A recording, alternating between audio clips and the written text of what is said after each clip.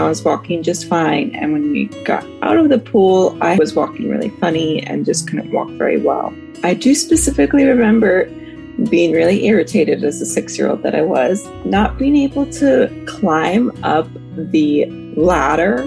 And I had this terrible headache. When we arrived at the hospital, we were in the waiting room, and I remember the nurse said that they would need to do a CAT scan, which, pretty typical standard procedure for, some sort of incident that you don't have with a child. In my head, I was, 6-year-old me was just in love with cats, and I heard that they were going to skin a cat, and I was freaking out. I'm like, no, don't skin the cat. I was in the hospital for the next 3 weeks, and every day they would wake me up at like 6 a.m., super early in the morning, for a 6-year-old especially, and they would ask me what Band-Aid I wanted after the blood draw, and I was just not having it then. So I was trying my best to just, survive those 3 weeks. Every day was full of every physical therapy, occupational therapy, speech therapy that you could imagine. I had a stroke that paralyzed my entire left side of my body. I was not able to smile, so my lips would go up on the right side but not on the left. So it was really intense therapy during those 3 weeks and afterwards as well. I remember the day before I got out of the hospital, we were trying to see if I could walk with crutches, which just was not possible. So I went out of the hospital in a wheelchair. And I was in the wheelchair for, I want to say, around a month afterwards. And after that month, then I was back walking.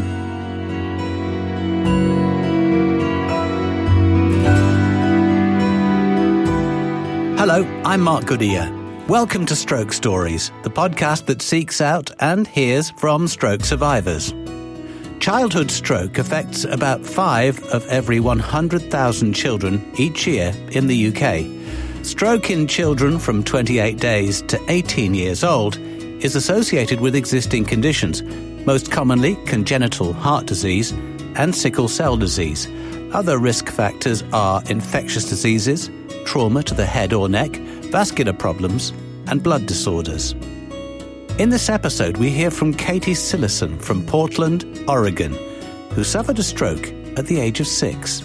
The other day, I was actually chatting with my mom, and I asked her, I don't even remember if my dominant hand is the dominant hand that it is now, if it was that when I was before the stroke.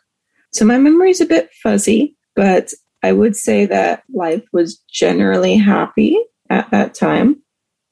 We had a family friend visiting from out of town, and they had come and picked up my brother and I, and we went to the park with this family friend. And we went swimming at the park, and then we were going to play around in the playground. And apparently when I went into the pool, I vaguely remember this, most likely because I've been told it so often. We went in the pool and I was walking just fine. And when we got out of the pool, I was walking really funny and just couldn't walk very well. I do specifically remember being really irritated as a 6-year-old that I was, not being able to climb up the ladder at the playground, which is where we went after we went swimming, which is very irritating for a 6-year-old to not be able to climb up the ladder for some reason. And I had this terrible headache. And so we returned back to my home. Our family friend was just a bit worried about me, didn't know what to do. And my mom was a single mom at the time, and she was doing her best to try and help her child. She gave me a popsicle. There's not a lot you can give kids who have really bad headaches, when they're at that age. So tried a lot of different methods. Nothing really worked. So she decided she needed to take me to the hospital, got a babysitter for my brother. And that person, when they came over, decided they wanted to do a few tests to see whether or not what was happening with me, because they had a bit of medical experience And I remember laying on the bed and them kind of like waving their hands, trying to see if I could tell how many fingers they were holding. At that point, I knew this was not okay. And so I distinctly remember lying to them. And of course, whether or not it was a lie or actual is all, unverified, and telling them that it was a different number than it was. We ended up getting to the hospital finally. And my mom, we drove just in a van. We didn't take an ambulance or anything. And when we arrived at the hospital, we were in the waiting room. And I remember the nurse said that they would need to do a CAT scan, which, pretty typical standard procedure for, some sort of incident that you don't have with a child. In my head, I was, 6-year-old me was just in love with cats. And I heard that they were going to skin a cat. And I was freaking out. I'm like, no, don't skin the cat. Like, let the cat live. Let me die. Like, why are you killing a cat for me? It didn't make any sense to me.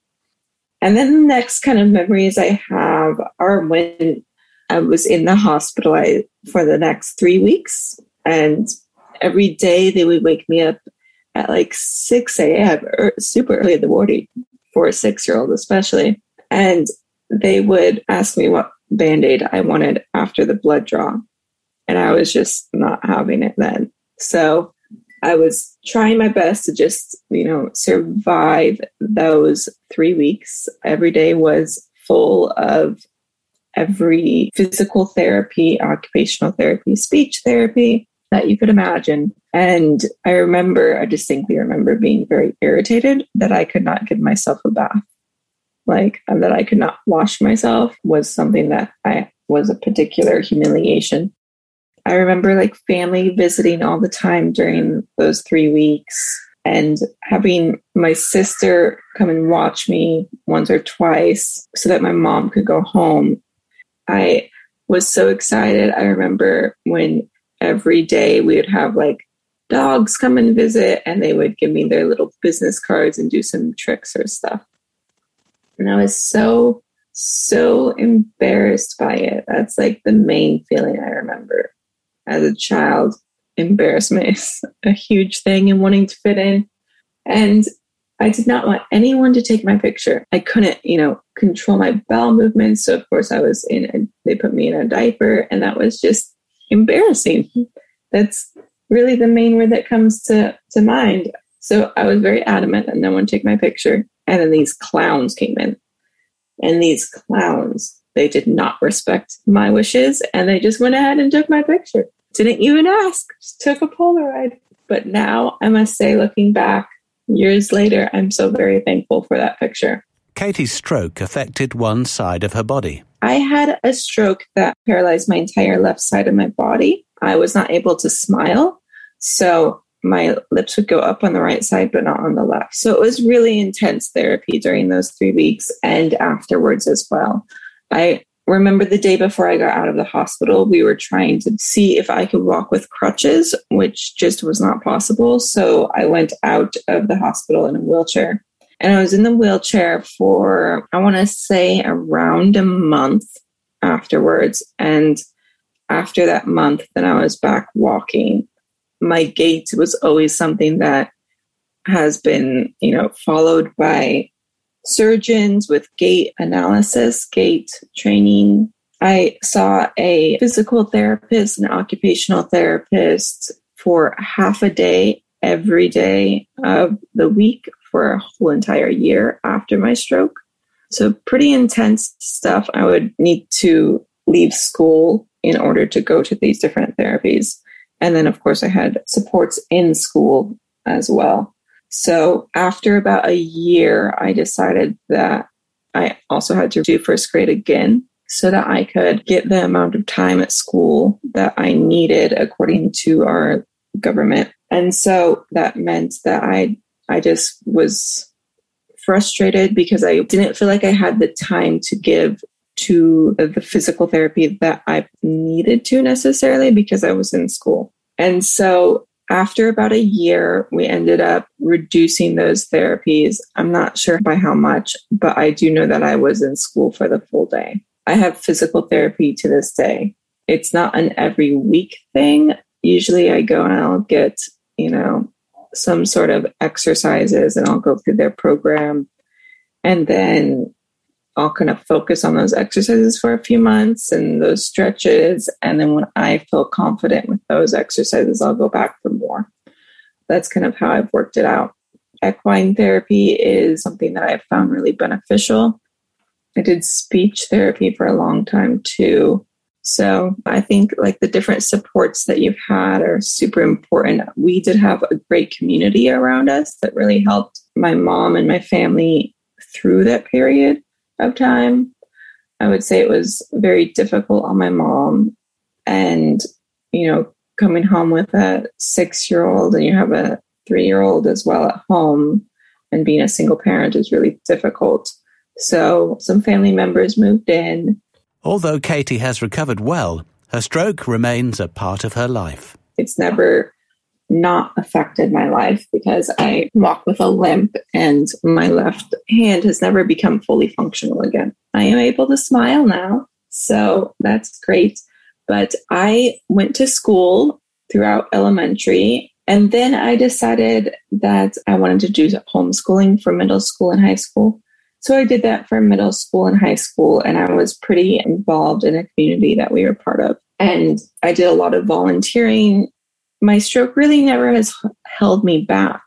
I went snowboarding when I was, a kid, and that's something we did in Colorado quite a bit. I've hiked 14,000 feet mountains, and I've traveled, and I went to South America all by myself, enjoyed backpacking throughout Ecuador and Colombia and Peru. I've lived by myself since I was in my early 20s. And then I fell in love and I've moved in with him. And I have a dog that keeps me active. I'm not doing the snowboarding too much more, but I'm still hiking. So for me, it's never defined me because I've never let it define me. Coming up, Katie, going in a new direction. Now I've switched careers into a field that actually helps provide services to those that are disabled. And it's behavioral therapy of a sort. And with that, I've had to go back to school. So I'm currently in grad school. I'm in my final year, and I'm also in a pretty prestigious fellowship at the moment. And I work a job. So in each of those realms, each of those hats that I wear, I do have accommodations in order to accomplish that job in a way that does not further deteriorate my body beyond what I'm comfortable with. And what the loved ones of stroke survivors can do to help support them. Now I've switched careers into a field that actually helps provide services to those that are disabled. And it's behavioral therapy of a sort. And with that, I've had to go back to school. So I'm currently in grad school. I'm in my final year, and I'm also in a pretty prestigious fellowship at the moment. And I work a job. So in each of those realms, each of those hats that I wear, I do have accommodations in order to accomplish that job in a way that does not further deteriorate my body beyond what I'm comfortable with. Although she was only 6, Katie came to terms with her stroke quickly. When I was young, kids are very curious. So that's kind of something that I always knew from what I remember. And, just kind of having to ask all the curious kids on the playground, what happened to you? What's wrong? And just, pretty bluntly saying I had a stroke. Understanding what that was certainly came later. I would say I was making a lot of those, or giving my input to my parents regarding my medical decisions growing up. But when I was around 15, I think I started to understand the significance of what how it affected me. Especially, I have a vivid memory of going to this gait analysis. They put like all these probes all over you and watch how you walk with lasers, and then kind of like take this analysis of over how you walk versus how other people do. And I distinctly remember that and just being exhausted from the doctor visits. They've always been a part of my life. But then I knew that it would be something I would live with my entire life. It wasn't, progressively as my arm became tighter, the therapy and interventions that I've used have had to adjust. And so for me, when I think about stroke and how it's affected you, I think stroke can be an ugly word for a lot of people. And so for me, I think when I say this happened to me and it is a part of my life, I am a survivor of it. That adjustment certainly came probably later. I would say around 20 years later. That's when I started having accommodations. And I went to college and I became a teacher afterwards. And then in college, I think that's probably why I say 20 years later, because I went to college later after traveling in South America. And in college, I had to get my own accommodations. So those accommodations and going through that process and really advocating for myself with each professor that I had and, saying, these are the supports I need in order to accomplish what you want me to accomplish the requisites, was super impactful. And it changed my mindset a little bit. And then now I've switched careers into a field that actually helps provide services to those that are disabled. And it's behavioral therapy of a sort. And with that, I've had to go back to school.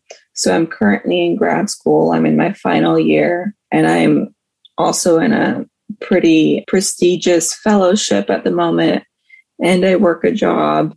So in each of those realms, each of those hats that I wear, I do have accommodations in order to accomplish that job in a way that does not further deteriorate my body beyond what I'm comfortable with. I think work deteriorates all of our bodies in some way. But for me, it's more about just finding a way to do what I need to do. And there are a lot of supports out there, like using read and write software or dictation rather than having to type, because typing with one hand, that took me a long time to learn, but it can be really exhausting on my functional hand. So those type of things have been really important for me to be able to continue. I don't think that there are limitations necessarily to what we can do so long as inclusion is something that we give priority to. Katie thinks you should prepare for the ups and the downs of stroke recovery. I think it's important to know that there are going to be bad days and to not beat yourself up over the bad days. The bad days don't define who you are. What you want to do in life doesn't have to have limits based off of what has happened to you based off of your stroke. So don't put limits on yourself. That's the main thing for them. For caregivers, I would say it's really important to be advocates. There are supports out there, and there are communities that want to help. We have a lovely stroke community around here, and that's wonderful to be part of. But to be in a community of other survivors is really important for stroke survivors. So I would say that finding that community can be part of a stroke survivor's journey, but also having family members just be like, hey, come with me, come do this, is important to include your loved ones in everything you do. Don't leave them at home while you go have fun. Let them go out with you and, include them in things. Don't shut them up. So be those advocates, get them the supports they need, whether that be medical or, finding a community, help with that search, and just don't put it under the rug. Although Katie was very young when she suffered her stroke, and it does remain part of her life, she's never let it define her. She's now working in the field of behavioural therapy to help other survivors overcome their post-stroke difficulties. Thank you for listening to Stroke Stories, and if you have time, please do recommend the podcast to people in your network that you think it might help, and rate and comment on the episodes you hear to help us spread the word. And if you are or you know of a stroke survivor and there's a story you can share, our DMs are always open on Twitter and Instagram. Please do get in touch. The Stroke Stories podcast was produced by Aidan Judd. I'm Mark Goodyear. Thank you for listening.